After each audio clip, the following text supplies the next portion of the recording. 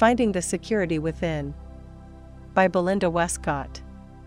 Insecurity and happiness cannot go together. We have always been trying to find security in the outside world.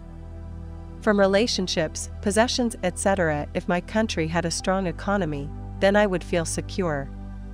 If people around me are loving and accepting, I would feel secure. But the fact is, we will never feel secure if our search is oriented outwards. We have seen how just one pandemic wreaked havoc in everything we considered stable. Politics, economy, trade, and everything. And what happens to us when we are insecure? Unfortunately, insecurity brings out the worst in human beings. When insecure, human beings become selfish. When you are insecure, you can't be loving, grateful, compassionate, or happy. So, if you feel insecure, it's high time you ask yourself, where can I find a place of security, which is not affected by whatever is happening outside? It's also important to know what security brings out in us. When we experience that security, we would be spreading virtues that the world badly needs. Generosity, kindness, being considerate, happiness, and tolerance. In my experience, we can only find security in things that are permanent. And now, what is permanent? There is a source of security which we can find inside ourselves. And that is completely different and free from all the ups and downs and the constant change that we witness outside. Understanding of my spiritual identity and awareness of some spiritual laws are the foundation where we draw the security from.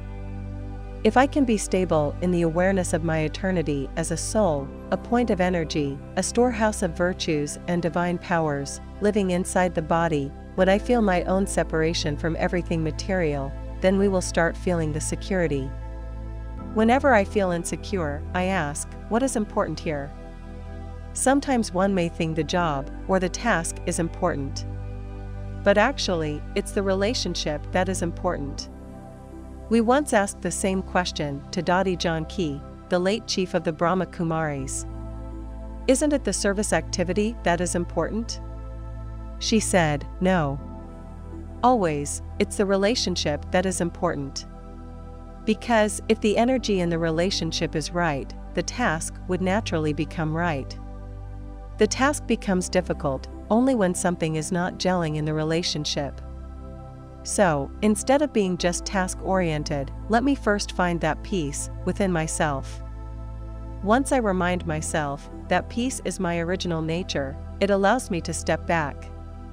I am a peaceful soul. This is all we need to practice. I am permanent. And I can find security only from that which is permanent. One of the greatest insecurities of human beings is, I am going to die one day. But, I am a soul who cannot die. I am immortal. I am light. My eternity is permanent. And my nature is peace, love, and purity. Then I bring my nature into my interaction. Drop the expectation. See the other person, not as a human being, who I am expecting to get a job done, but as a being of peace. Then we will hear, see, and understand the person better. Once I had to go to a government office to get a passport for my daughter. I was told that there was a document missing. They said it would take another 13 weeks after I get that document to procure the passport. There was a part of me who wanted to react. 13 weeks? But I was able to remind myself at that moment. I am a peaceful being. As a result, I was able to interact with that government official in a peaceful way. Then a thought struck my mind. Maybe I have a document with me that might help. I took out one document from my folder, showed him and asked, will this help? He said, hold on a moment. He went away for a few moments, came back and said, your passport will be ready by tomorrow. This is the document we wanted. Because I was peaceful, I had clarity in mind, and I was able to turn around a situation that could have been frustrating otherwise. If I was frustrated and upset, that clarity of thought couldn't have come, and I would have gone back to search for the missing document. In any life situation, if you can remind yourselves of your true identity, the stability and security coming out of that can save you from a ton of worries and frustrations. But there is an important point to note here. Remembering my true nature during the moment of crisis cannot happen unless we have some kind of spiritual practice. On a daily basis, take some time out, sit quietly, and observe the mind. Slowly, the thoughts will settle down, and then you can introduce some powerful thoughts. I am a being of light. I am immortal. I am eternal. I am a child of the divine. As you practice this on a daily basis, you will notice the positive change happening inside you.